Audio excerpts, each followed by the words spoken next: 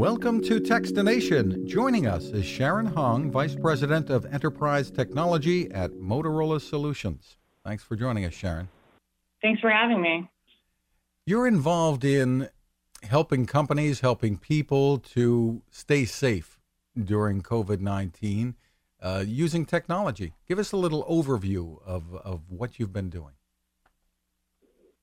Sure.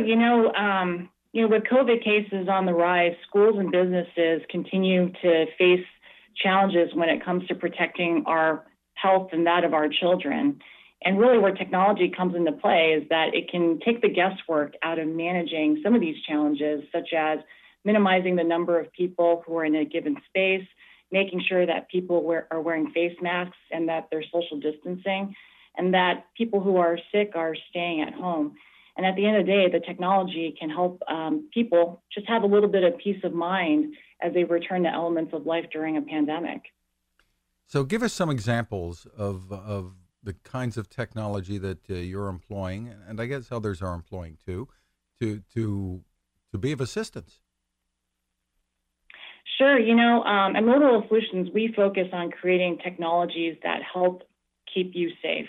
And so the solutions that we're talking about here use a combination of video, analytics, and automatic alerting to make sure that those who are responsible for our safety are getting information in a timely manner.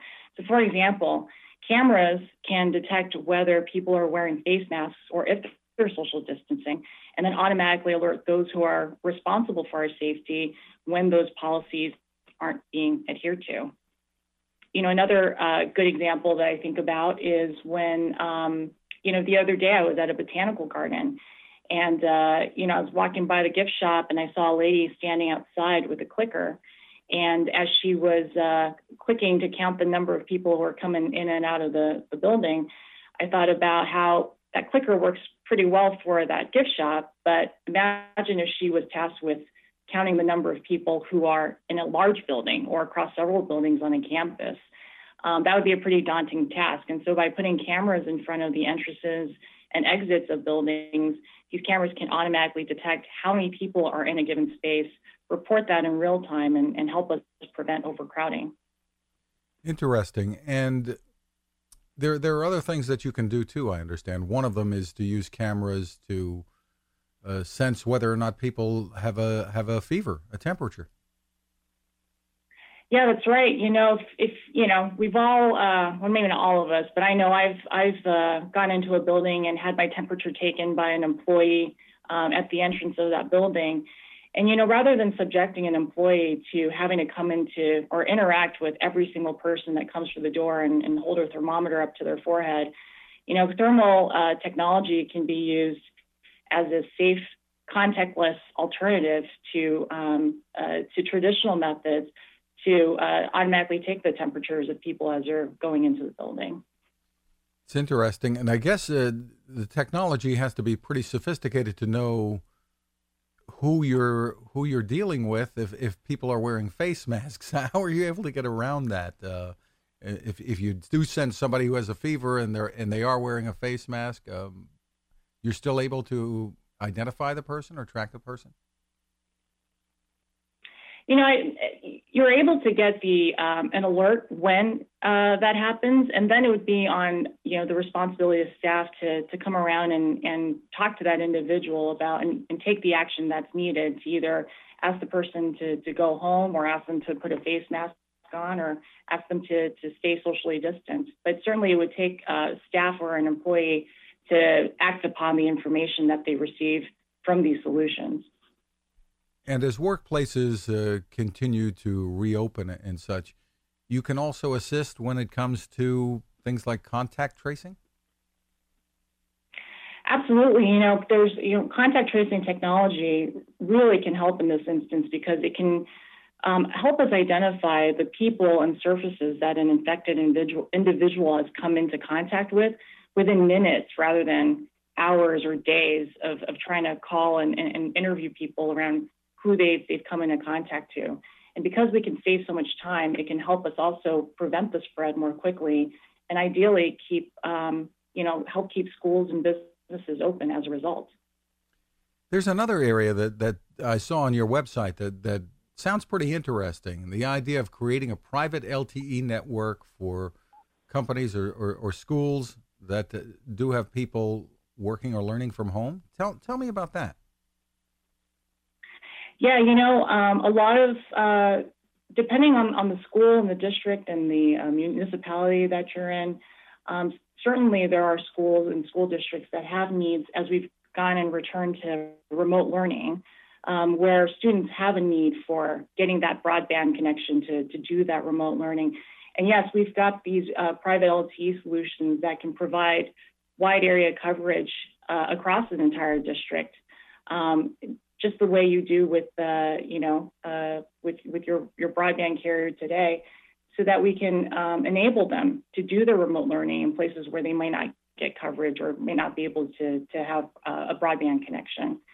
And it certainly is part of how we respond to this pandemic, slightly different from safety, but enabling our students to learn at a time where they need it most.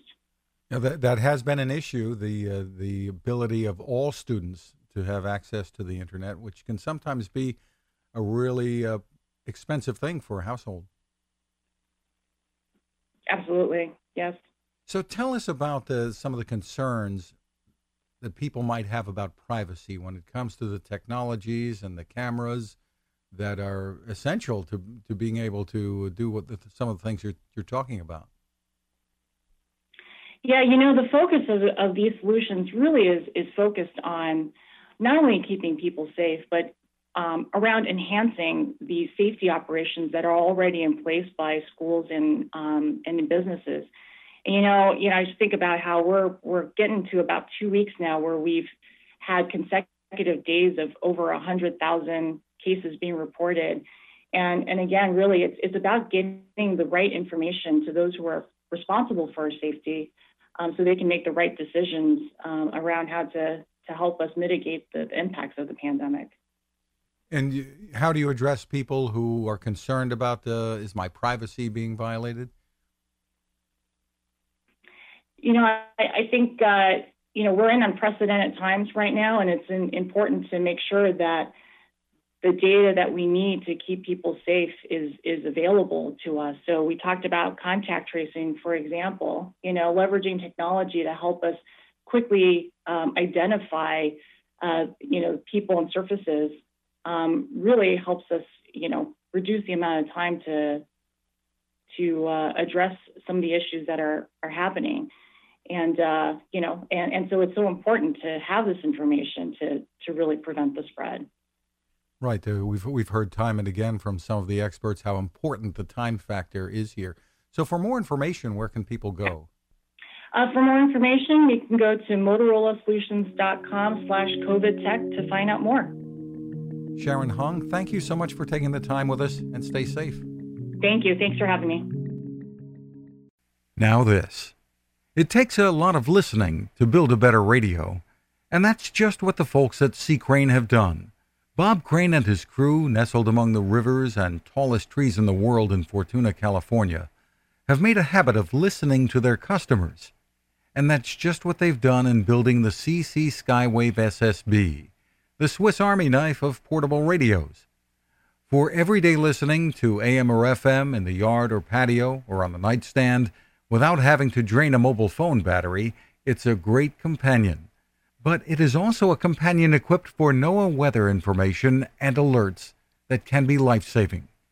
You can listen to FEMA and Coast Guard transmissions too. Beyond all of that, you can tune into shortwave signals from around the world. It's compact, easy to take with you, and built to last. The CC Skywave SSB. Click on the link at Textination.com.